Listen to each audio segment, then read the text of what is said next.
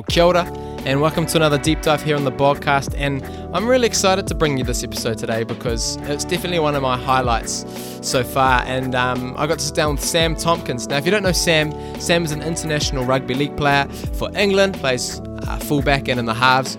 He's had over 200 appearances for Wigan and 3 titles in that time. He's also played for the New Zealand Warriors down here in New Zealand, how good, and he currently plays for the Catalan Dragons in France. So his experiences have taken him all over the world, and we kind of dived into his journey into rugby league, from growing up with him and his siblings and his parents making the sacrifices they had to make to get him into the sport that he loves, and even the experiences of him, trying to crack footy at the top level and being signed 25 quid a game if they won, while also lawn keeping at the same time to try and make ends meet, to now becoming one of the best players in the world. So it was really cool just to see that journey and the mindset that Sam brings, which is something he learned from his family and from his father, of just never giving up, always giving it a crack. And it was really cool to see even how he's exploring that with his kids and raising his family and the lessons he's trying to pass on to them. So it was really cool. And we definitely chatted about his experiences down here in New Zealand, which included a pretty hilarious first encounter with the Mad Butcher, Peter Leach, which included a hongie with no idea what he was doing.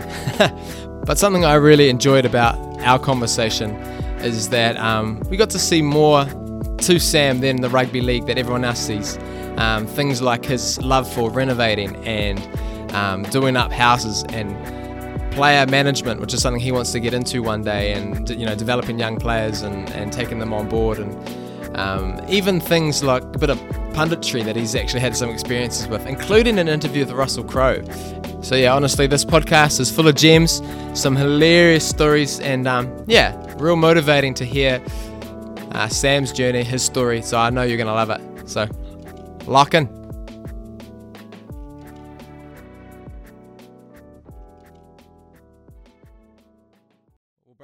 Sam, thanks for hopping on for a chat, bro. And I bet you it's been a while since you've heard a Kiwi voice. Well, there's a couple knocking about still that I'm playing with at the moment. So the voice, but not quite as many as I was hearing a few years ago when I was living in Auckland. Yeah, tell me about that, man. Like, when you came to Auckland, did you know what you were in for in terms of the culture of New Zealand? No, not at all. Not at all. I'd been there in 2010 or 11, just on like a tour playing against the Kiwis, and we stayed at Sky City in Auckland.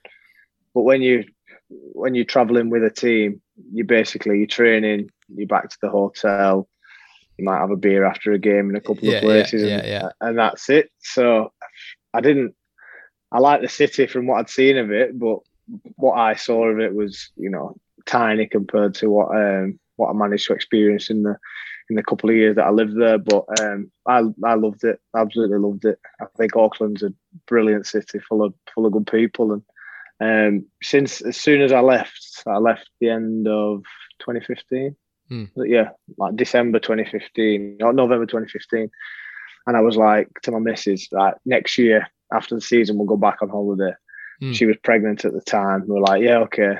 And then she fell pregnant again. And basically, she's just been loving having kids since. And we've never had a chance to get back yet. But at some point, we definitely will be. Mate, got to get back over here. Because I can imagine, we always talk about, as Kiwis, can we get out and see the world and go and visit the UK or go and visit Italy and all these places? But we forget that, mate, we've got it pretty good down our neck of the woods, eh?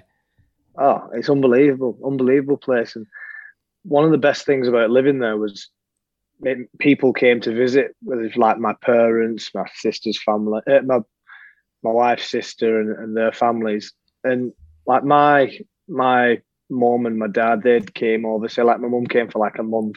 Like my mum would never go to New Zealand for a month in her life. Nah. Ever. It's nowhere holiday. It's whatever it is, 12,000 miles away. It's expensive to get there, etc. But when I was there, it meant people could come, stay with us, and every single person that came were like, this is unbelievable country.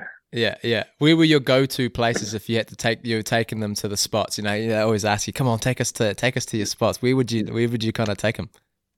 Waiheke Island was like my go-to every time. I was like, We just walk into the centre, jump on a boat. We're drinking wine on Stony Ridge. Yeah. It was that was always my go-to, because you can get over there in 30 minutes. When we had a little bit more time, I liked getting down to Queenstown. I went down there a few times. That's awesome, mate.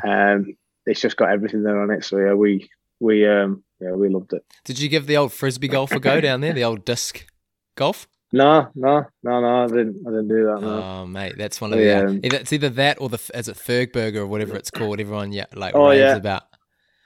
Well, I'd been told about that before I went. They were like, "You've got to go to this Fergburger." So I'm like, "Yeah, all right."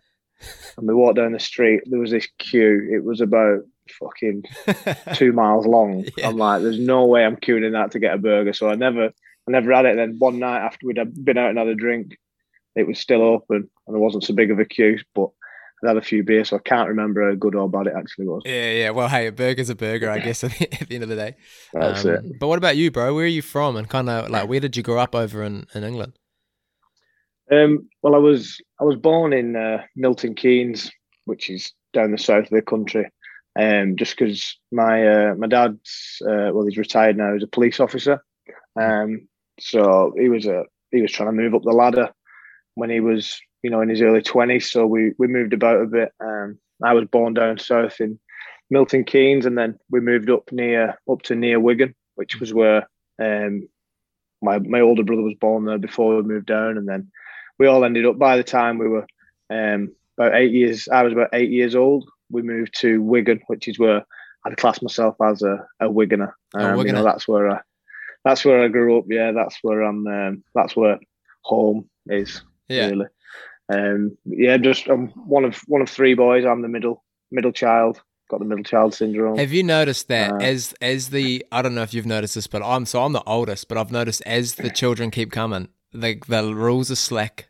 The expectations are less, like I feel like you had it real hard up here and as you go down. But the middle child's always the favourite, bro. Well, no, not in our house. The youngest is. Me and my older brother Joel, there's 2 years between us. We just used to fight like cat and dog till we were about 15. Yeah. My younger brother, he's 3 years younger than me. Never had an argument in his life. Just cruised through. He had it pretty easy, to be fair. But yeah, grew up it was just a rugby league household that we grew up in. Three of us all playing, all went on to play professionally, all still are playing professionally. Yeah. So yeah, it was just, there was no allowances for anything that my mum wanted to do. Yeah. I think back now and having three boys all playing rugby, it's only now that I'm an adult and a dad that I think my mum and dad had literally no social life for all the time that we were kids. Yeah. Like there'd be one of us training or playing every single day of the week. And my parents on a weekend, they'd never miss a game, never miss a training session. And it's only when I got older, I was like, did you ever see your friends? I'm like, I've got three young kids, I've got a fourth on the way. And I'm like, oh, I've got to do this and this all, but I need to catch up with such a body. I'm like, my parents didn't see anyone for like 15 years. They had no social life, but it gave us a great start. It's interesting because I remember a couple of athletes that like we've done on this recording have said this like similar things, that you don't realize how really the parents are the real MVPs at the end of the day. Like you had to get to training, you had to get your boots, you had to get your games. Like it's funny that you say 100%. That. It's strange because you, as a kid, you're like, you appreciate the lift to training, but that's just the norm. You're like, yeah, well, of course my mum's going to take me training. Yeah. Where we grew up playing rugby, we could walk to training. It'd take us 25, 30 minutes, but we never had to, or very, very rarely did. And, my parents, they both worked, and then they'd finish work, and as soon as they got through the door, it was like, right, you get in the car, you're going such a place, you get some food, I'll feed you, I'll do.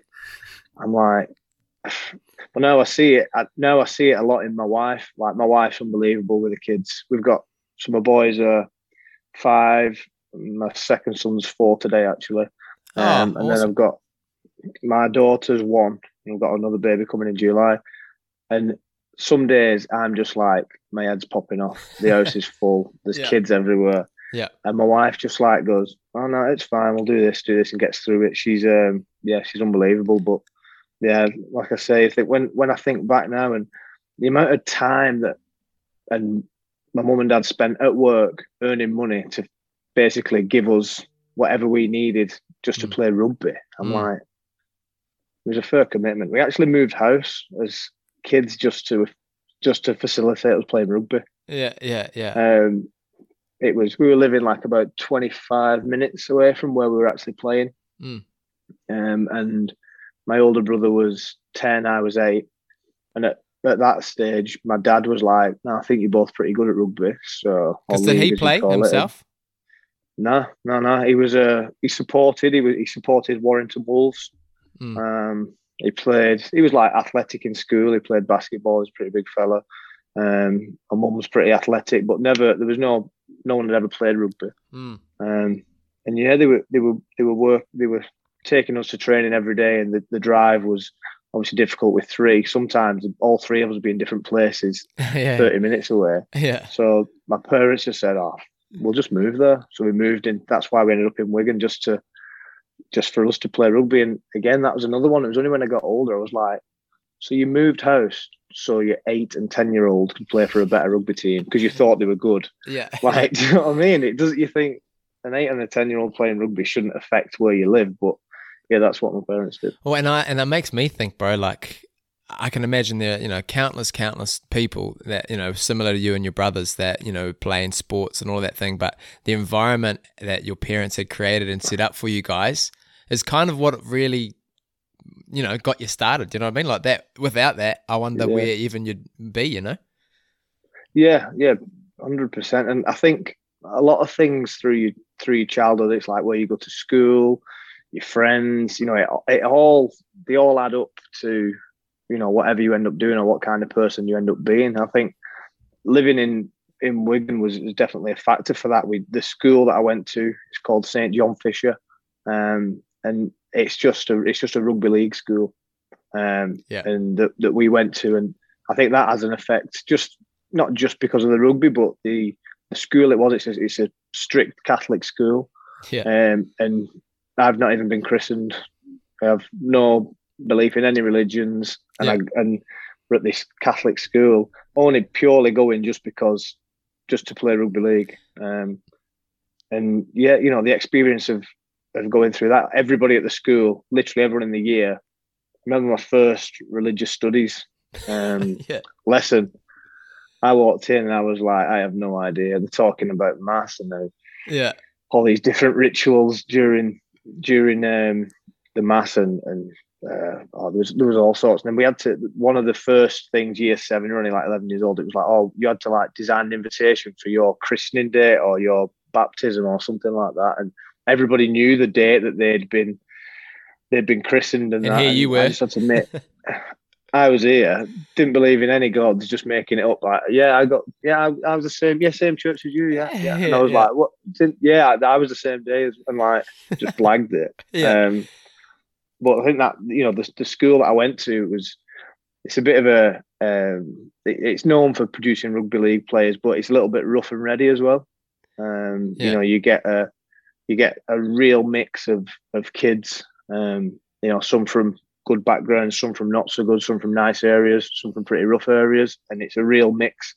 And I think, going to that school, I think molded me a little bit as well. Why do you think that school, because I know we have that in New Zealand, like we talk about it, Mount Albert Grammar is known for producing rugby league players, or Auckland Grammar, whatever those schools are.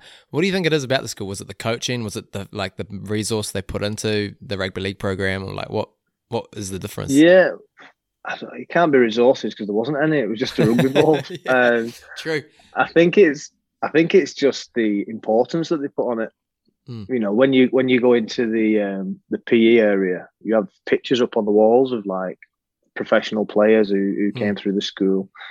And I remember in one of my very first years, year 7, year 8, we won the national school title.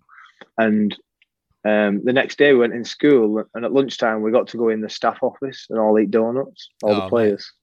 Yeah, and I remember we were we were walking out of the staff office, like looking around at everyone, going, "We just had donuts with the headmaster. Like, we're we're top killing dogs. it." That's New Zealand too. Like if you're in the first 15 rugby union, you're like top shit. You know. Yeah, well, that's what it felt like, and I think that's probably why. And I think generally, people want to go to that school for rugby. So the same as we did, if we were decent rugby players at 10, 11 years old, it's like, well, why don't you go there? Because they put a big emphasis on rugby, and it worked out. How were you as an academic? I'd say okay. Yeah. And lessons that I wanted to get my teeth into, I did well in. Sports science, PE. Yeah, I enjoyed maths. Got a B in maths. Science and English just okay. PE, obviously got an A star in PE, but I was interested in the theory side of it as well. So I threw myself into it. Ironically, the one lesson that I failed was French, and look where you are. Living in France. And I remember actually saying, I was in like bottom set in French, just messing about all the time. Yeah. And the teacher was like, you have to try. I'm like, when am I ever going to need French? When? Oh, that's too good, eh? It's literally the one lesson I should have listened in. I've never needed to use my B in maths or an A in science. But if I'd have listened in French, I'd have made my last few years a lot easier. It was funny actually when I signed for the Catalan Dragons, my French teacher from when I was at school tweeted me and said, "Just seeing you're moving to France, I'm lost for words, just like you will be." That's gold, eh? That's so funny. I was like, can't believe that's chat, the one man. lesson. Because I know I've got a good mate who went to San Donat to play union in Italy, and so does another mate of his, both from New Zealand, and they were playing. It's kind of semi-professional over there at that level, but he learnt Italian. The other mate didn't, and the other guy struggled hard. Have you kind of been picking it up a bit, or are you just getting by with what you kind of know? Yeah, no, I do. I do try and learn. I have at the club, all the English-speaking players, you have to have a lesson once a week with the club. And at home, we have a lady comes around and teaches me and my wife. Because my kids are in school speaking French, so I sort of have to learn. So because when my boys come home and go like, "Oh, Dad, how do you say this?" Yeah, I'm like on my phone googling. Google Translate. Yeah. So I do try, and it's difficult, but because at the club that I play at as well, half the team speaks English. The coach is English. The conditioners are English. There's an assistant French coach, so it's generally most of it's done in English. Yeah. How are your kids adjusting to living in France, man? Good. Well, they love it. They don't know. They can't remember England. Yeah. Which is so. My eldest was 2 and a bit when we came. Yeah. And then the youngest was 1. You've been there 2 or 3 years already. Yeah, 2.5 years. Yeah. Far out. So so it's my son, my eldest son Rex. He went into school straight away here, and his teacher, like a lot of people around this area in Perpignan, a lot of them know some English or know a certain amount. And my son went on his first day. I dropped him off, and the teacher, that was the first day I met his teacher, and she doesn't know one word of English, not one word. And I dropped my son off, and he's crying at the door. "Dad, I don't want to go in." And then this lady just bombarding him with French, basically saying, "Come on inside, it's fine." I didn't even know what she was saying. And I dropped him off, and I went training that day, and I was like, I'm the worst dad ever.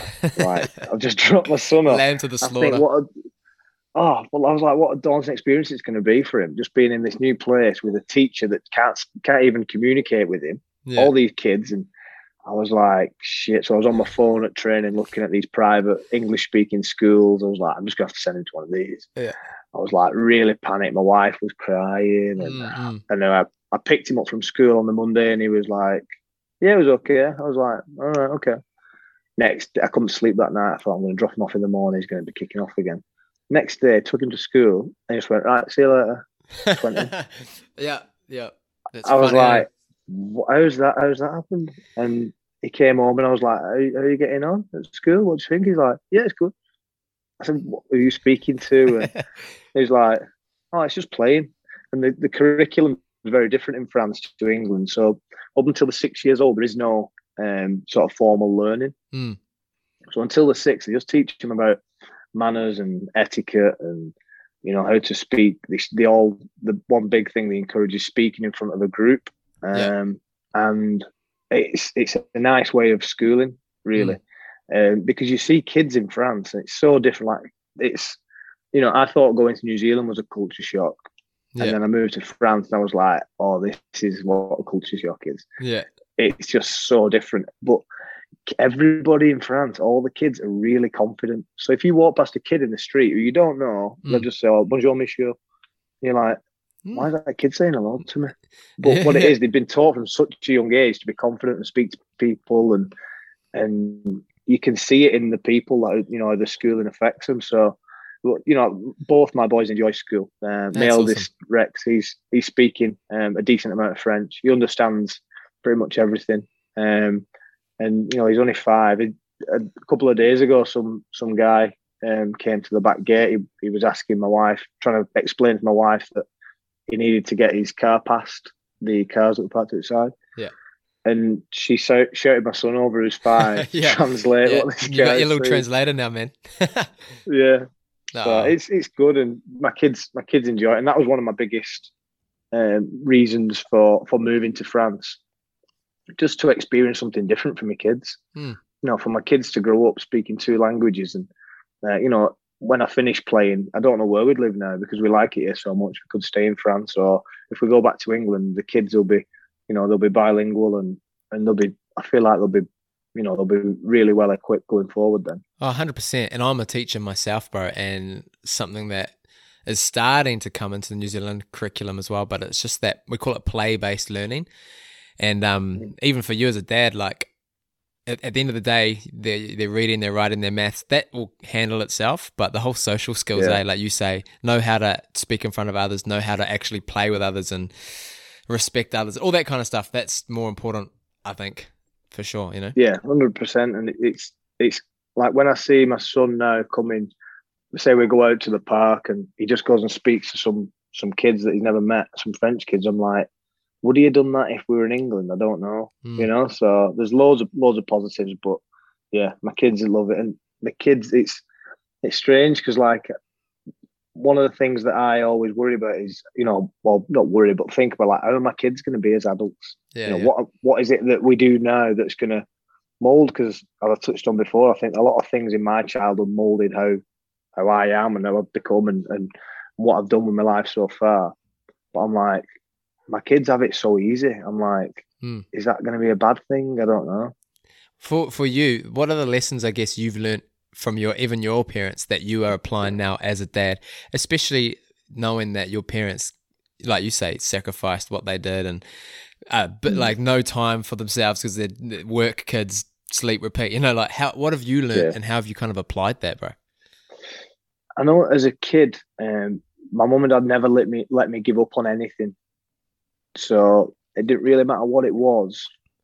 It was like, no, you're sticking at it. You know, you're gonna keep doing it until you either get it right or there's, you know, you've sort of exhausted it.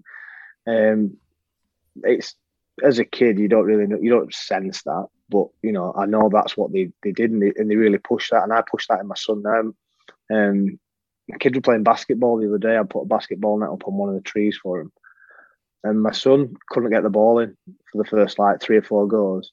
And he was like, oh, don't matter, I'm going on the trampoline. I was like, no, you're not. No, you're not. You're coming back and you're going to get that ball in that net. And I'm like, you've got to get it. And I think that's, as I was doing it, I was like, shit, this is exactly what my dad had been doing to me. Like, no, you're going to get through it. And I think that sort of determination that was fed into me is certainly, you know, a massive contributing factor to you know, how I've been able to be successful in my rugby career. Well, and I was thinking too, for you, Sam, like you're living in England, growing up in England, and I mean, I don't know if I'm being stereotypical right now, but it's football mad. You know what I mean? Like, Yeah, all of my friends from the UK play football, and you know, even if yeah. it's socially, and they're still better than half the Kiwis here. For you to play league in England is like for New Zealanders to play, I don't know, football in New Zealand in a way, because New Zealand's such a Yeah. rugby nation, you know. Was that the case, or is league quite big? Because Wigan, I know, is like the home of league, right? It's huge over there. Yeah. But I mean, was that a bit of a tension when you were growing up, that you're in a football mad nation playing rugby? No, well, when you're in Wigan, you're just in a rugby town, rugby Right. league town. It's they've got a successful football team as well, Wigan Athletic, that have been in the Premiership before. But the vast majority, all the amateur teams and all the good setups are rugby league. So I've been asked that before. Like, I don't even have a football team that I support. You know, I don't. People are amazed. Like when I went to New Zealand, people would be like, "Oh yeah, are you Man City or are you Man United?" I'm like, "No, I don't have a team." Yeah. They're like, "What?" I'm like, "Yeah." Or like Aussies would come and play at Wigan, and they'd be like, "Right, who do you guys support?" And we'd all be like, no. Some guys are into it, but like a lot of them are just like, "No, not really. Yeah, I might support Liverpool, but not." And people think it's bizarre. Whereas if you went into Manchester, which is only 30 minutes away from Wigan, nobody knows a league player. Yeah. Nobody even, no one has a team. Everyone's like, rugby league? Nah, just idiots running into each other now. We're all football. Yeah. So it's so different that you can travel 30 minutes and people have no idea. It's just so different. So Does it was that never an make you issue. Does that make you less recognizable when you're at home? Do you think? Yeah, 100%. If you're in Wigan areas, or as like Wigan, Warrington, St Helens, they're all very close towns. Greater Manchester and Lancashire. That if you're in any of those, you recognise. But you can go into Manchester on a night out or shopping for a day, and you get noticed by a few people that are just usually people from Wigan that are in Manchester. Yeah. So you don't get noticed very often. So it's very, very different like that, because it in England, you know, from where I grew up, you can jump on the train to London. You're in London in 2 hours. Yeah. And it's rugby union and football mainly. Yeah. And league is just you're completely anonymous when you go there. Yeah, funny, hey? It's one of those things, because even in New Zealand, you know, everyone knows almost every athlete from whatever sport when you recognise them. But yeah, when you're over in where you're from, it's a different story, eh? It's just football. Everybody knows footballers. With Wayne Rooney or, you know, somebody like that, everybody in the country knows them. They're not just sports people, because they're on the front and the back pages of the paper, you know. So football just dominates.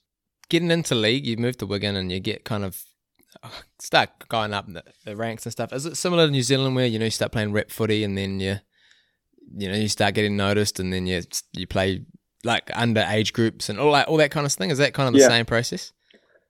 Yeah. So I got signed on a scholarship at Wigan when I was like 13. And that just means that you train 1 day a week with other kids. And then it gets up to academy level when you're 15, 16, just as you're leaving high school in England, before you go to college or get a job. They decide if they want to sign you then to play in the academy, which was a massive pivotal moment really for me at that age, because Wigan weren't really interested in signing me. I was always a decent player, but not the very best. Physically, I developed really late. I think at 16, as you know, some kids at 16 are men, and some kids at 16 are the same as what they were when they were 13, and Exactly. that was me. Me too. So it was just, I remember like there was kids at training, they'd take the tops off, they had hairy chest, and I'm like, shit, he looks like a dad. I'm like, what am I doing here? Like I was so far off. And at 16, when I left school, or was about to leave school, they decide who they're going to sign, and probably got 20 players, and probably 13, 14 of them get a contract. Then the others get what I got, which is called pay as you play, so the better players would get maybe £5,000 a year at 16, so they could go to college. So it's like $10,000 for you. Yeah. And they'd go, you know, they could go to college or get a job if they wanted, and they got that payment. Whereas I was classed as pay as you play. So if you play and the team win, you get 25 quid. So it was poor. What does that do to you, like as a 16, 17, 18-year-old mentally? That must, because I know you said you had that attitude, and from your dad, like, no, I'm going to stick it and just try and just never give up. But that must knock you for six, you know what I mean? Yeah. Oh, it does when you still train the same. So you're still training 4 nights a week from probably 4 o'clock till 8:30. And there's other guys, and $10,000 or £5,000 isn't a lot of money in the grand scheme of things. But when you're 16, you've never earned money before. You're loaded. You're killing it. And when I left school, I went being an apprentice greenkeeper on a golf course, purely because I just wanted to play rugby. But I needed a job that was going to pay for my fuel, pay for me a scooter to get to training. And the kids who got a few £1,000, generally they just go to college, do some Mickey Mouse course, just so they're ready to go train in the afternoon. So I went working on a golf course, cutting grass. And a job, I liked it. It was early starts, but it was early finishes, so I was ready to train in the afternoons. Any good on the course yourself? Nah. I can cut the grass, but I never spent any time. The only time I was on the greens was cutting it. Yeah, I'm not great with a golf club. Never really tried. Yeah. But it was a job that was pretty easy, paid okay. People were like, "You're going being an apprentice greenkeeper? Why?" I was like, "Just want to do it, and I just want to play rugby, really." And so that's what I did. So I did that for 12 months. And then the end of the first academy season, the coach just hadn't been picking me. I just wasn't quite up to it. So I'd probably, I'd play 1 week and then I'd get dropped. And I'd go to the coach and say, why are you dropping me? And give me a list this long of reasons, which were all true. Yeah. And I was like, I'd probably drop myself as well. I didn't tell him that. I said he should pick me every week. My coach at the time when I was 16, he's now the national coach, Sean Wayne. He went on to coach the first team at Wigan when I was playing there for about 4 or 5 years. He's now the national coach, and my rugby career and his coaching career follow very similar paths. But after I did a year of this 25 quid if you get picked, which was rare. And if I got picked, we generally didn't win, so I didn't get paid a lot. No coincidences there. No. And at the end of that first year, they get everybody in and they just said, you can sign kids again for the next year. And for me, they just said, if you want to go somewhere else, you can go somewhere else. Shucks. I was like, okay. And I got contacted from some other clubs, which were Salford and Widnes, which were they were in the league below Super League at the time. And they were like, yeah, come, we'll give you £5,000, £8,000. And Wigan said, if you want to come back, you can come back, but it's the same. You're not getting any real money. So I was like, I'm just going to go and sort of concede to the fact that I'm not going to make it at Wigan. So I'm going to go and play for someone else. And the end of that season, I actually went back to my amateur club and played with my mates again. Yeah. Just in the off season. Yeah. And then for the next season, I'd met Salford and Widnes, and I remember being sat down with my parents. And I said, yeah, I'm just going to go to one of them. They're offering me $5,000. I can buy a car and I can pay for my insurance and etc.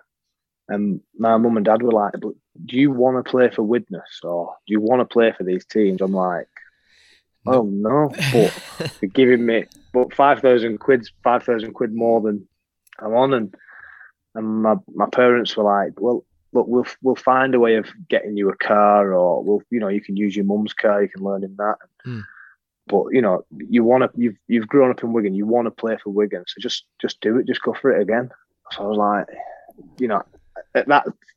if I hadn't had my parents at that point, I'd have gone to another club, and my career would have been so different, different. Because kids generally don't go to them clubs and then bounce back and go to a Super League club. It doesn't work like that. Yeah. I remember being sat there and I was joking with my older brother. My older brother was already in the first team at Wigan. I was like, I might be playing against you, if I got in the first team with the other clubs, and we were joking like that. And my parents were just like, is it what you really want to do? And we'll find a way for you to get a car. And so I was like, yeah, you know what? It is what I want to do. And so I went back to Wigan and said, oh no, I'll come back and play for fucking peanuts again. Yeah. And I got a lucky break in there was a semi-final of my first year. And I didn't get picked, obviously. But at the end of the game, there was a mass brawl, both teams fighting, and we got 8 players banned for the final. Oh, so dude. the coach, I was on the sideline, I was like encouraging the lads. I was like, get in, lads, go on, go and throw some punches. So the next week, the coach had no option; he had to play me, and I played pretty well. And that was like one of the moments I was like, you sometimes just need a bit of luck. That got me in. I played a final and we won. And it was like, without that brawl the week before, I'd never have had a chance. So I stuck at Wigan for free. And after I played about 7 or 8 games, and I think this finally gave me a bit of confidence. I played all right. And they were like, right, we want to sign you. And that was when I was 17. And, fast forward, within 2 years, I was on £100,000 from 25 quid if you win. If you win.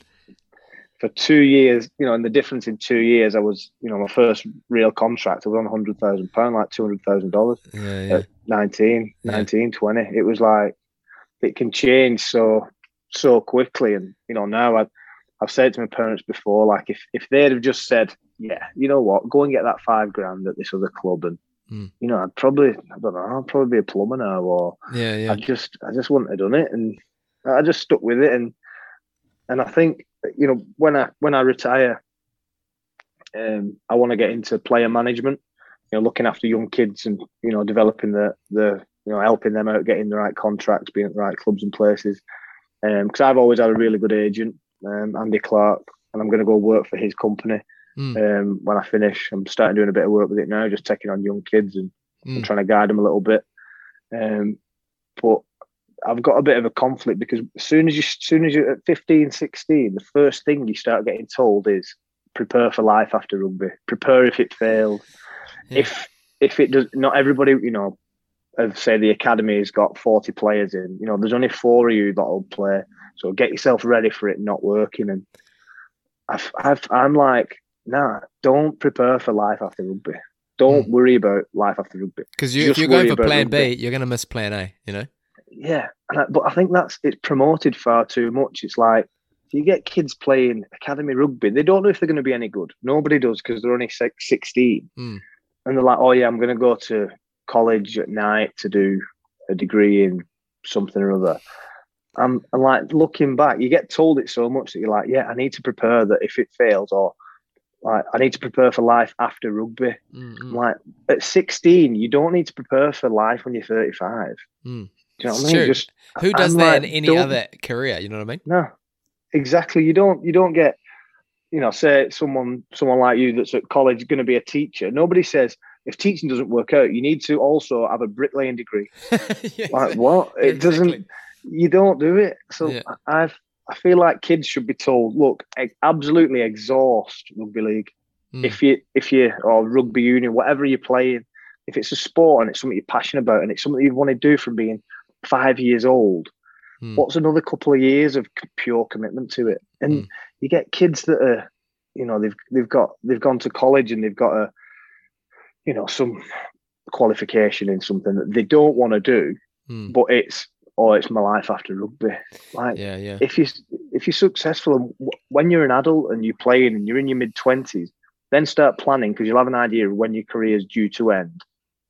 Obviously injuries take a part in that, but you've got a rough idea, and you can start doing it then. But don't tell 17-year-olds to start planning for life after rugby. It's so stupid, but that's what you get told. And everyone's like, oh, when I was greenkeeping, like, oh, is that going to be your fallback? Yeah. Like, no. I'm just trying to get by here. Yeah, I'm just trying to put some fuel in my scooter. Like, that's why I'm cutting grass. But that's the point of difference you can handle as a manager, or whatever you're going to do in that realm, that's the point of difference that actually you can bring. Do you know what I mean? Yeah, well, that's what I'm hoping. I feel like, I've had a really good manager all my career, the same one. But I know that there's things that I would have liked, or a bit more guidance. And you've got to remember, like, a lot of kids that play rugby league, they come from some pretty rough backgrounds, and they don't always have that influence at home that I had. I know I was really lucky. I had my parents, and my older brother was going through everything 2 years before me in different circumstances. My brother was, he was always going to be a Super League player from being 15. So he had a lot smoother path into rugby league. And I think, what I want to, I think I can add, that I've been through a lot of stuff, and I'm like getting into rugby league, and these kids that are at home don't have that positive influence, not pushing it on them, but saying, look, this is what I think, or, being able to be someone that some kids can lean on, because I've seen people that just didn't really have that at home, and it probably cost them, actually being successful. I was nowhere near the best player at 16, and I was nowhere near at 17 or 18, but I was just persistent with it and improved. And as my body developed, I was able to play a little bit better. But I know that for a lot of people that isn't the case, and they don't get that at home. But more to it though, and that's one of the standouts of your game, because even me, I love league. Like league's my sport. But mentally, you actually got to be real smart on that field, man. Like, it's the way like you find holes and gaps, and just all of that stuff comes with it too. It's not just, I guess, for players, if you've got the size and you've got the, like in New Zealand, and you know what it's like in New Zealand, all the, like, probably the younger Warriors lads that you would have seen walking around probably had calves on calves on calves, you know what I mean? Yeah, but ridiculous. It's not just that. Hey, it's a mental game. No, yeah, it is. And I think it's really difficult for kids in the teens, because, as we touched on before, nobody's at the same physical development. So when you're all 25 or you're all 10, that's the only times that everyone's equal. Yeah, true. Kids of your own age are equal. It changes, so and I think that's why this system in England is flawed, because you get selected at 16, 17. Like, some kids, they're nowhere near physically developed, and some kids, that's as big as they're going to get. The biggest kids in year 10 at school are now dwarves. Yeah. Because they were man-child at 15, but I think that's why a lot of kids do get missed. And I know in New Zealand, I couldn't believe when I first arrived, and I went into the gym at Mount Smart. I flew over for a week just to do some promo stuff before I signed. So me and my agent flew over for a week, went into the gym, and I was like, went up. They've got like offices at the top where you can see down into the gym. I was looking down, I was like, I didn't really recognise him. I was like, the big team, aren't they? My agent's like, yeah, they're big. And then one of the staff, Dean Bell, came through. Like, oh yeah, these are the juniors just training. I was like, oh, they're the juniors, right? They were massive. It was strange. And then next day I met the first team, and I knew some of the players. It was like, I couldn't believe it. It was such a weird experience. My first encounter at the Warriors was with who's now a good friend, the Mad Butcher. Oh yeah, Elite. He's awesome. Yeah. I speak to him probably 3 times a week, more than anyone I've met in New Zealand. I speak to him very regular. Yeah. And I was in the gym, and I was just meeting the first team players and shaking hands. Nice to meet you, blah blah blah. And I had no idea who this guy was. No one had said. I think you need a warning when you sign at the Warriors, or if an overseas player goes, the Mad Butcher warning. Guy, like, I heard you explain who the Mad Butcher is. It was just like, it doesn't come with a warning, does it? Yeah. So I'm in the gym, and this guy just starts walking down the stairs. Old guy shouting across the gym. He's like, "Oh, is that Sam Tomkins? Right, come here, Sam." I'm like, "Who's this?" Everyone's just laughing. This old guy like hobbles down the stairs, comes to me, grabs me. He's like, listen here, you. He's grabbing my ear. Listen, when you play for the Warriors, this is what you do. I was like, who is this? And everyone's just laughing. Yeah. And he goes, and he grabbed my hand, and he goes, touch my nose. I was like, what? He goes, this is what we do. Touch my nose. So I went like that with my finger to touch his nose. He goes, no, touch it with your nose. I was like, what do you mean? But he drags me in, gives me a big hungy. I was like, yeah, what's that? Yeah. And no one had ever told me about this. Yeah, and I've just got some old guy just coming to the gym, shouting at me, rubbing noses with me. I was like, how bizarre is this? Oh, man.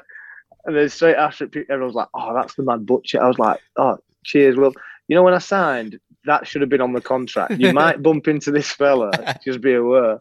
Oh, bro. And that day he was like, so we had this first encounter with him. I was like, this is bizarre. Yeah.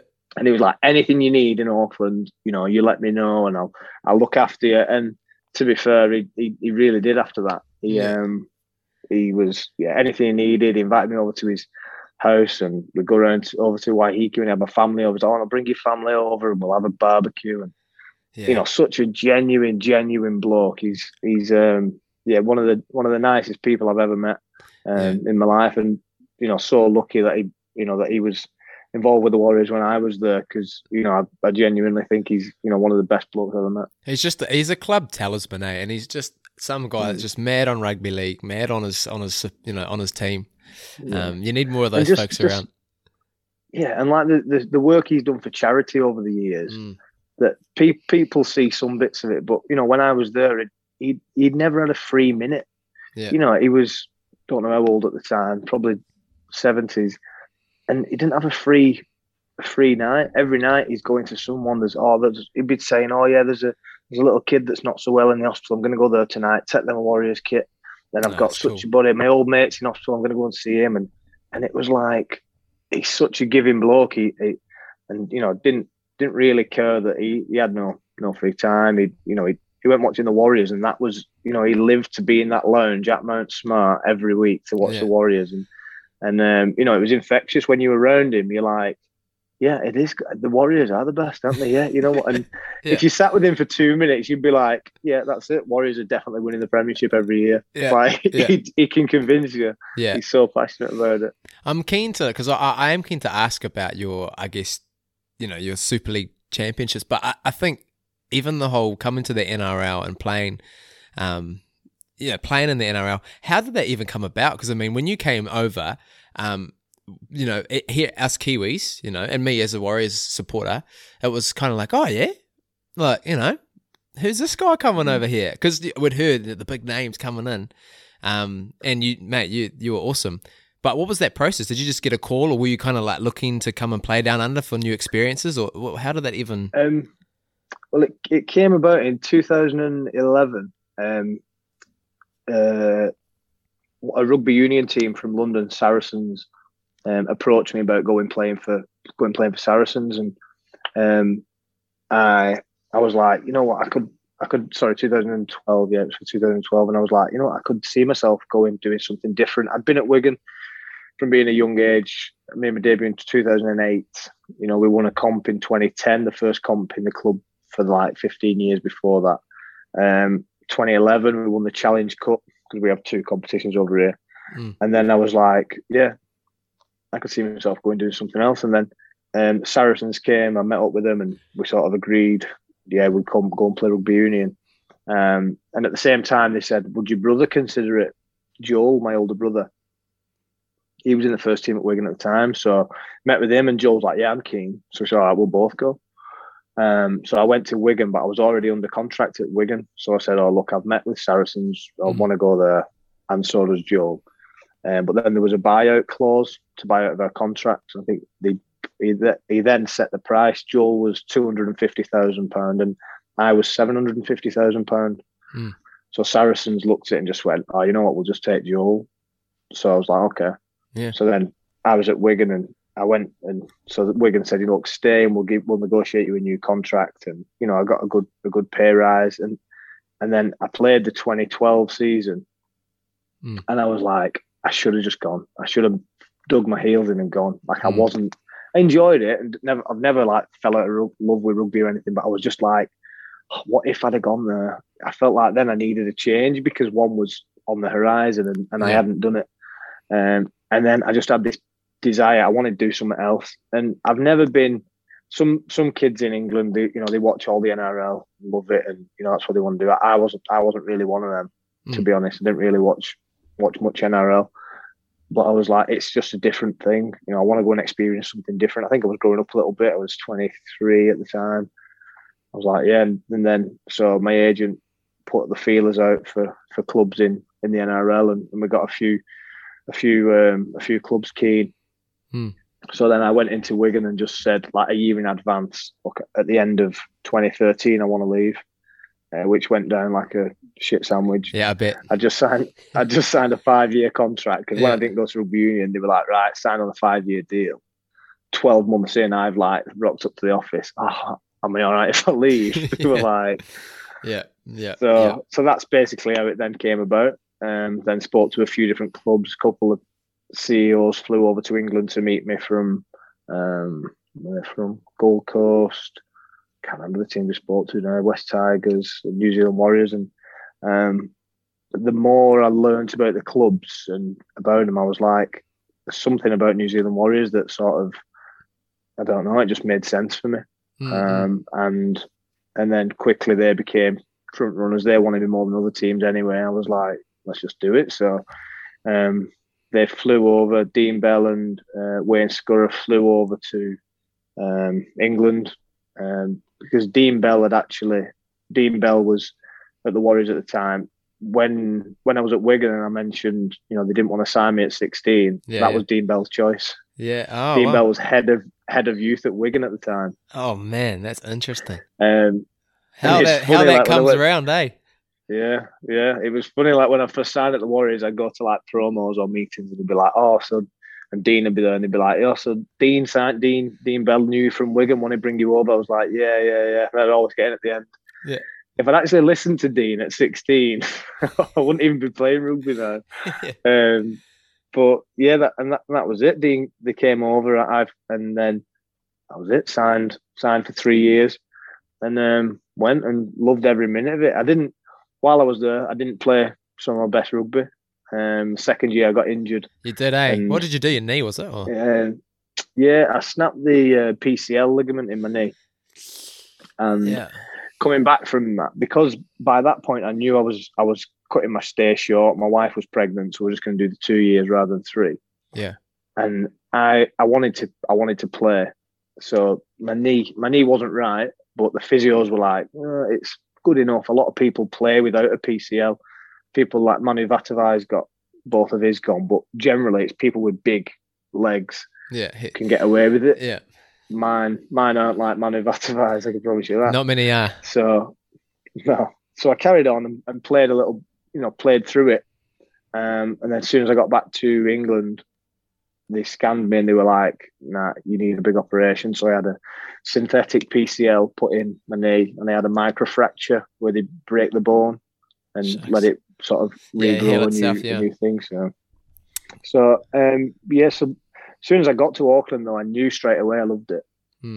It was clear. I bought a house in Oraki, and me and my girlfriend at the time, wife now, we just loved it. It's just an amazing place. Yeah, it's cool, man, and it's one of those things, where you can look back fondly, and even your introduction was a bit of a weird one because we had the Nines. I think I don't know if that's when you made your first appearance. Was it the Nines? It was 2014 Nines. Yeah, and I don't know if it was the first year of Nines or not. I can't remember, but it was definitely not your normal start to a team. You know what I mean? No. Yeah, no, it was strange. I love the Nines concept. I think it was the first year it had been done as well, 2014.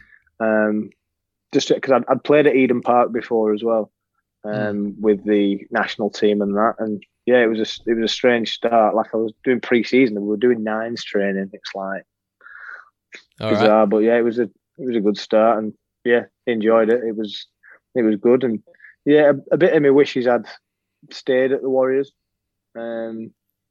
I think just timing for life away from rugby just wasn't really that good. My wife got pregnant and we wanted to, my brother and my wife's sister both had young kids at the time, and it was like want to be around family for your first baby. And like now we've got 3 kids, nearly 4 kids.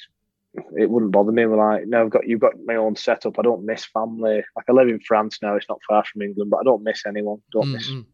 Which sounds a bit heartless, but I think when you got your own little setup, you got your own family. I don't miss anyone. And so had it been a different time in my life, I think I could have stayed at the Warriors for a lot longer. Yeah. Well, I'll tell you what, mate. We're losing Roger at the end of the year. 2 of us are sick. So, mate, if you ever want to fly by for a little hello, but get back over. Yeah. It's cool. Something you said that is interesting is because something I think you'd agree when we're younger, you don't learn about money very well. I don't think anyway. I don't know if England's different. No. So when you're 19 and getting chucked like 100K, and even now, like whatever you're earning in your 30s, how did you, especially when you were younger, how did you actually cope with that? Going from 25 quid, and what have you got from cutting lawns, and you're getting all this money. Did you have to, was it the parents again, was help with that, or your manager, or how did you actually navigate that? Well, it was my parents, and my manager's always been, basically, if you need me, I'm here. But generally, my parents just sort of didn't take control of it, but just were like, this is what we think you should be doing.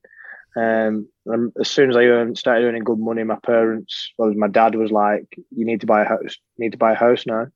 I was like, okay.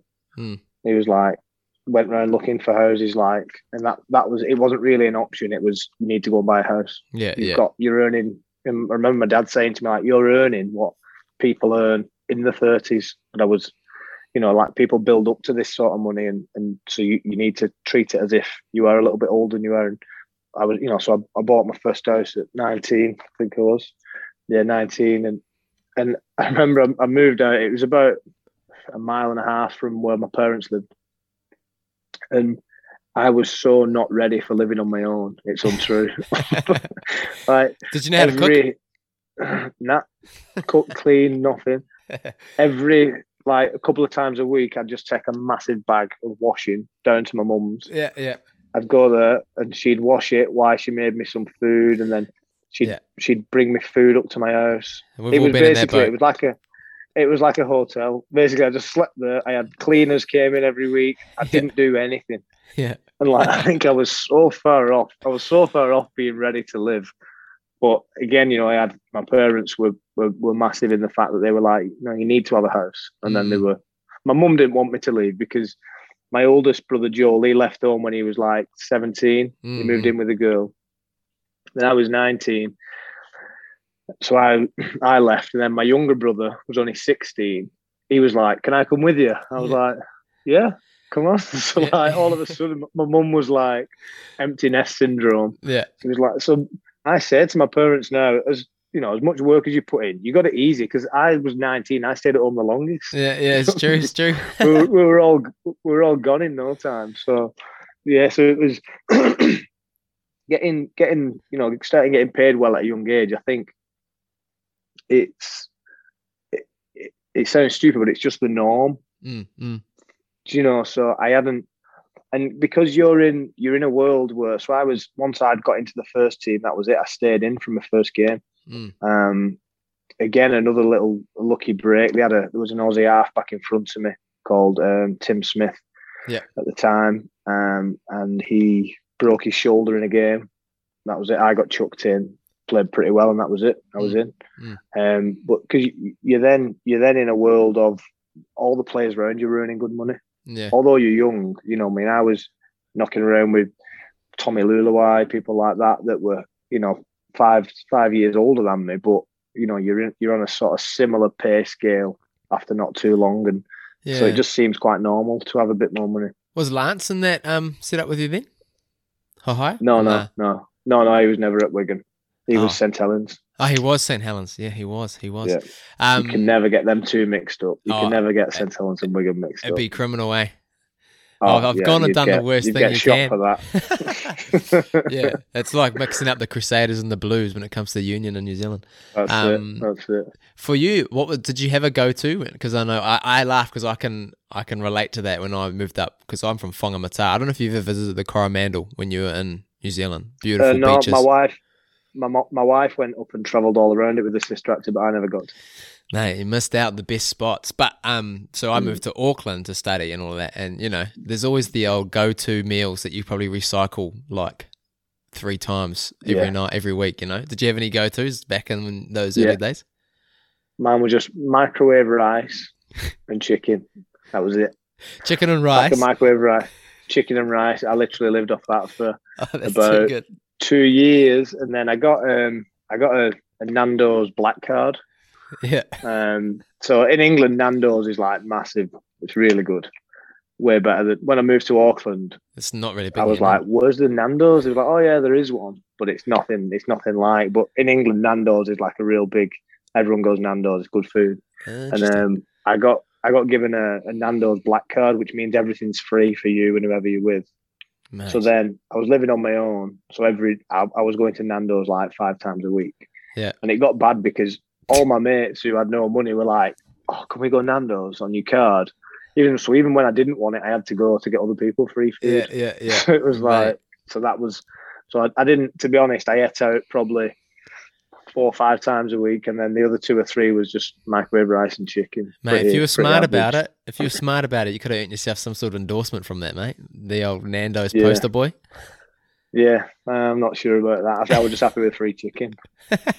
I know for you, if I'd asked you the pinnacle, obviously family life and things outside of sport are so much bigger. Within sport, would you say playing for your country is the pinnacle for you? Winning a trophy with the country is. We beat we've never won we've not won a World Cup, but a couple of years ago we beat New Zealand in a 3-match series. That's a big thing.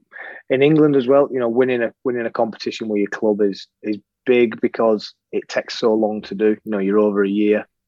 So that's probably more satisfying, but for something to be proud of, it's definitely wearing the England jersey and winning in it.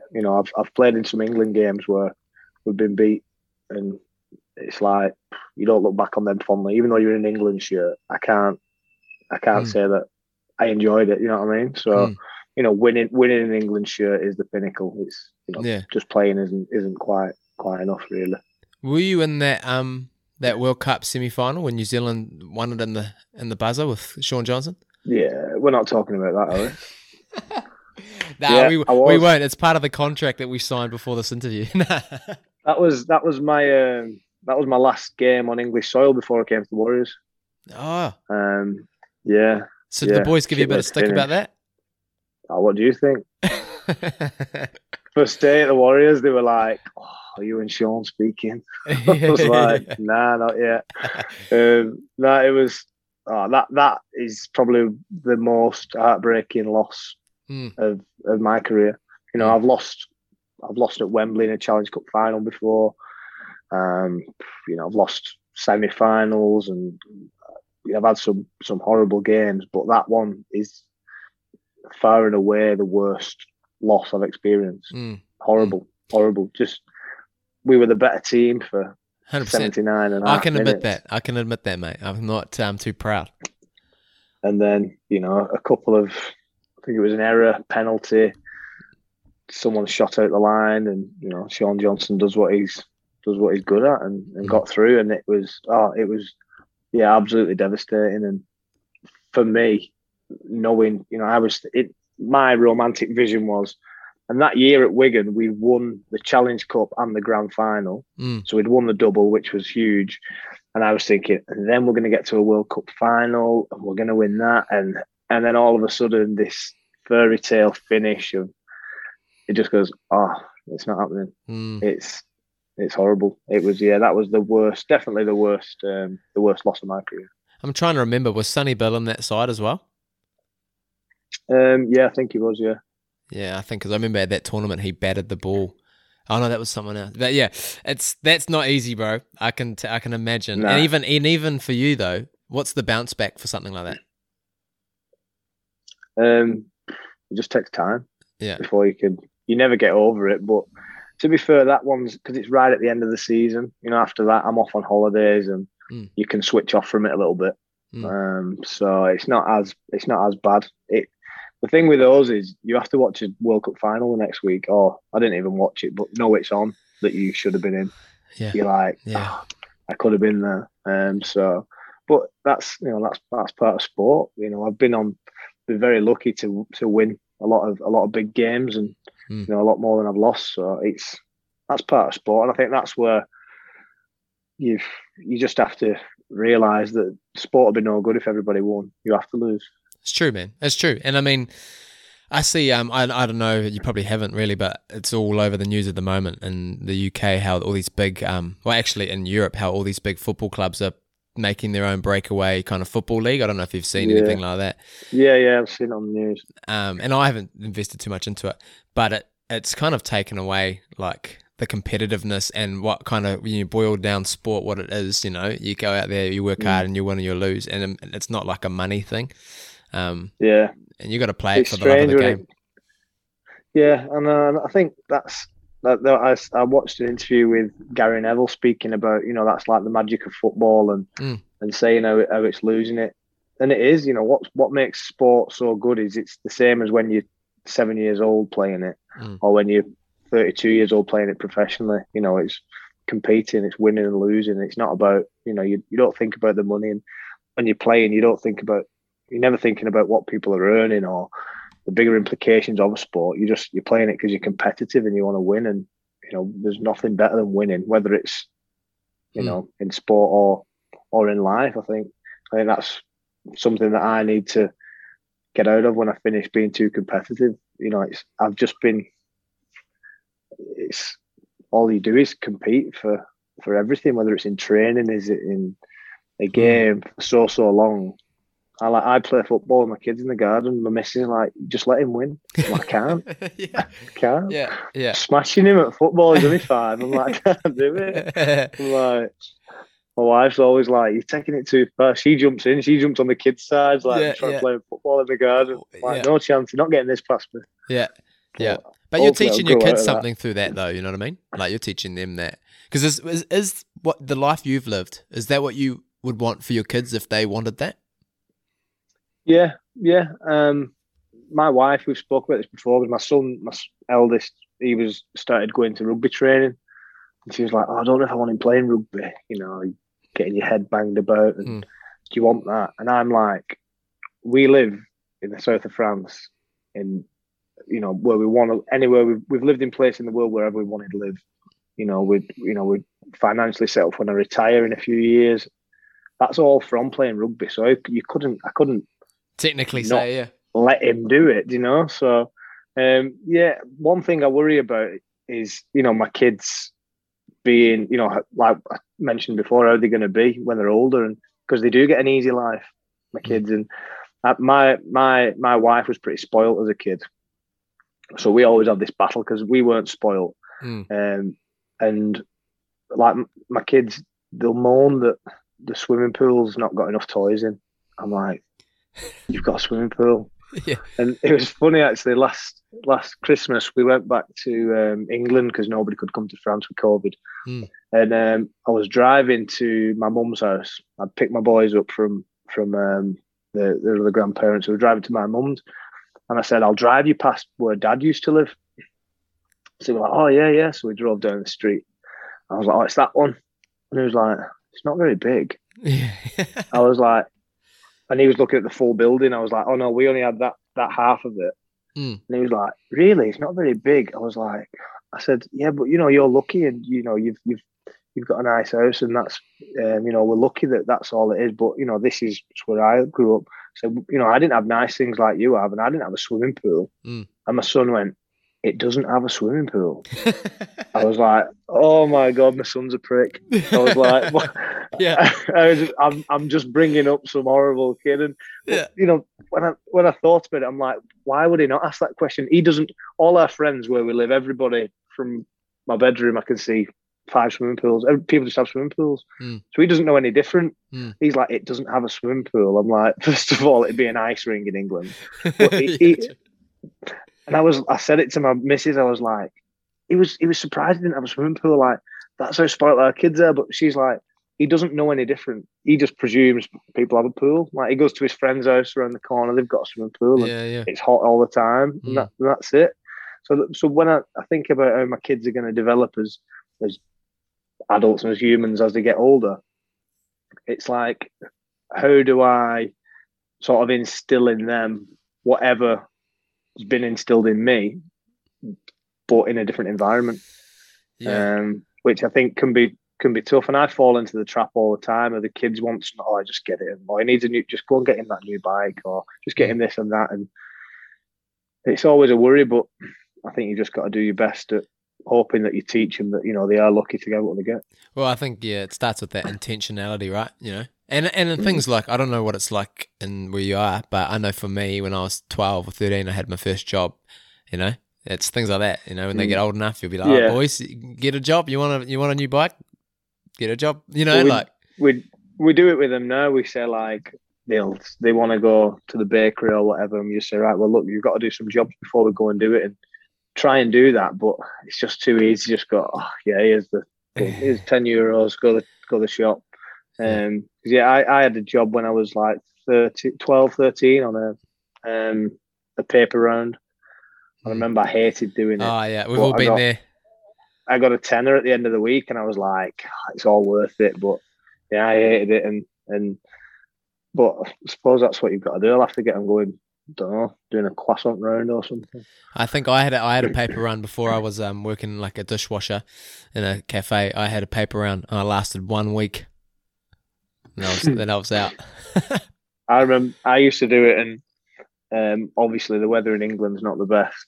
And I'd come home from school, I'd get my bike out, and it'd start raining, and I'd be like going over to my parents. Oh, it's pretty bad, the rain. Do you think the brakes will be all right on the bike today? Yeah, it should be. And eventually, my mum would just go, get in the back of the car, and she'd drive me around in the car, and I'd just post them out of the car. It'd take like 10 minutes in the car. So, mate, who had it easy, man? Yeah, true. I'm moaning about my kids getting it easy. I had a paper round in the car. Yeah, it's that bit of it, eh? Let's talk just outside of league, bro. What do people know you as, man? Like, what do you enjoy doing? Like, if you're not, because I mean, here's the thing, and this is what I love about this podcast, and I think one of the reasons maybe why you were keen to hop on is because there's more to Sam Tomkins than the rugby player. You know what I mean? And we've talked a lot about family life and being a father, and it's been real cool chats. Outside of that, man, what else is there? You know, what do you enjoy doing?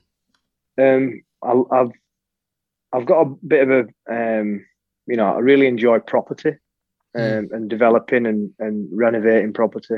Obviously, while I've been playing, while I'm playing, it's difficult to do. But that's something when I finish playing, I want to do a lot more of. The house that I live in now, I bought before I moved to France. I just came and viewed it once, and it was an old wreck. And we spent 12 months renovating the house. Oh, cool. Much to my wife's surprise, I bought it without telling her. Because we discussed it. I said, look, I've seen this, because I'd played a game against the Catalan Dragons. I was playing for Wigan, and the coach said, can I stay over a couple of days? He knew I was signing here. He said, yeah. I came and viewed the house, and I was like, I said to my wife, I've seen this house. It's like a derelict old house. Needs like 12-month renovation on it. Yeah. And my wife's like, we're moving to a new country. We can't speak the language. Why would we be renovating a house? I was like, it'll be cool. It'll be fun. She's like, hey, she does have a point, bro. You know, yeah. Oh, 100%. She was right. But it's something I just love doing. And I was like, we'll be able to work it out. I have a plumbing firm back in England. And I was like, I'll get the lads over from the plumbing firm, and they'll do all the work. And anyway, she was like, no, I'm not going for it. So I said, okay. And then I got on the phone to the real estate agent in France, and I was like, I'll just put an offer in, just see. Anyway, they came back, accepted the offer. So they had to go into my wife. I was like, right, don't shout, and you're going to have to trust me on this one. Yeah. But we bought this. And she was like, and my wife's she's just like, right, well, you've chose it, so it better work. And no, she said, no, so we lived in a little, I bought the apartment next door to my house as well. So we lived in this little 2-bed apartment for the first 12 months in France. which for my wife, she was like, I hate it. We had 2 boys. She was pregnant with our daughter. I had no air conditioning, but I had to be on site. I needed to be right here to oversee work and things, and that's what we did. We lived in that for 12 months, and now she says she'd never leave this house. Like, she loves it, got to do whatever she wanted, and that's something that, away from rugby, is property that I really want to get involved in. And aside from that, I've still got the same friends I had when I was 8 years old. That's awesome, in England. Yeah. My mates are the same guys I played rugby league with when I was 8. They're still my best mates, and just a bit of when I retire, just going back to normal life. And I'm not, rugby league gives you so much professionally, and you get so much from it. And I'm not saying sacrifices are horrendous, because they're not. You don't really miss that much, but you do miss socialising and seeing your friends normally. You miss umpteen weddings and holidays and things like that. That's true. So when I do retire, I'm looking forward to just that bit of normality of, on a Sunday, a couple of your mates, do you want to go for a few beers? Yeah, go on then. You just don't have that luxury, you know what I mean? It's just not something you do. So when I've got a few years left in me yet playing, but away from rugby, I want to be successful in business. So I've got a plumbing firm that does decent. I've got a few properties and things, and different ideas for business when I finish. Because I think that's, people. It's funny you use the word retire. You're retiring from one job, but then you're a startup in a new job the next week. Very lucky that I'll be able to pick what I want to do. But that's, for me, I'm already thinking like, how can I be successful in business? And I think, what I've learned through rugby league, I think a lot of lessons and traits that you pick up can sort of affect success in any field, and that's what I want to do. I want to build success for my kids, and I want my kids to grow up knowing that dad was a good rugby league player, and then he was a good businessman, property developer, whatever it'd be. I want them to be equally as sort of proud of what I've done after rugby. I remember a few years ago, I've done some work with Sky Sports in England, and a few years ago they said there was a new Superman film coming out. Russell Crowe was in it. Henry Cavill was Superman, and I've done some punditry, and I had a couple of my own shows on Sky Sports in England, and they said Sky Movies have got the premiere in London, and they said, will you go down and interview Russell Crowe? So I was like, yeah, of course I will. So it was going to be spread. It was going to be put on Sky Movies and then also used on the Sky Sports channels. And I remember I went down and I interviewed Russell Crowe and Henry Cavill, who was Superman. And after it, I got an email from one of the head guys at Sky Movies. I didn't know who he was at the time. I just got this email. And I still remember it to this day, because he said, oh, look, really appreciate what you did. Great interview. He said, hopefully one day you'll be known as Sam Tomkins, the TV presenter, not Sam Tomkins, the rugby player who presents on TV. Yeah. And I was like, oh yeah, that'd be pretty cool. And then the more I thought of it, I was like, yeah, so whether it's TV presenting or not, like, that is what I want. I want to be known for something else. Rugby league's a big part of my life, and it's given me everything I've got. But at 34, rugby league's finished. We've still got a lot of life to do yet.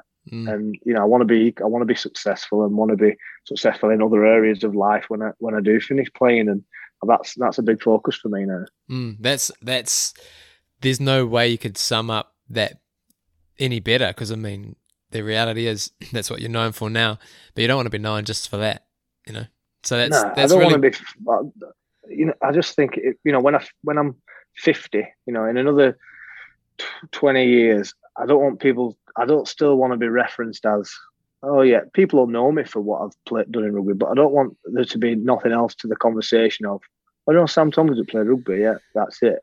Yeah. I want it to be, oh well, he went on to be successful in this, or and that's what a focus for me is now. Yeah, that's awesome, bro.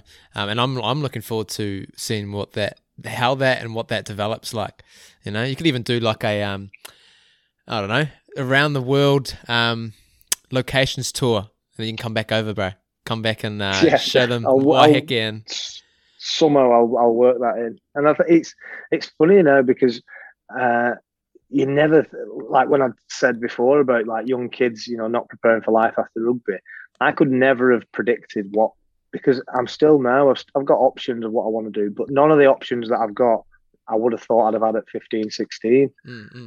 You know, it's so different how you know, you don't know where it's going to lead you playing rugby. So it's so that's the situation I'm in now. I've got a few options for when I finish playing, whenever it is. But yeah, my focus is to be successful in whatever it is that I do end up doing. And you know, I don't think about it too. You know, I don't dwell on it every day. And there's opportunities that come and go all the time. But yeah, it's something that certainly I do a lot of thinking about. But yeah, not too much thinking. I listened to your podcast with your flatmate about it, saying about his 15 minutes, where he you know, he lets himself think for 15 minutes, and after that, don't worry about it. And it's a pretty good tip, actually. I've started using it myself. Yeah, it's a good one, eh? I don't know where he pulled that one out of, man. I was like, yeah, how good. I've started using that as well. I use my shower time. I think he said it was God sent, didn't he? So yeah, it must have been something in it. But yeah, it's a good little tip. You know, I have like the stresses and thinking about, you know, whether it's my kids in school or financially, or should I sell that or do this? And I'm like, if it's something out of my control, think about it 15 minutes. After that, if I'm no better off, just leave it. So yeah, man. Yeah. Hey, worrying's like a rocking chair. You go back and forth, but you don't get anywhere, eh? That's it. Well, Sam, man, I mean, it's actually been real cool getting you on for a yarn today, and I think the different, not even lessons you've learnt, but I guess lessons you're still learning and wanting to be successful, and even just like a glimpse into your family life. It's been real cool to dive down into that, and thanks for like just being open and honest about it all. And yeah, man, it's been dope having you on. No, thanks for having me. As I say, I've listened to pretty much all your casts now. I think it's great what you're doing. So thanks for inviting me on.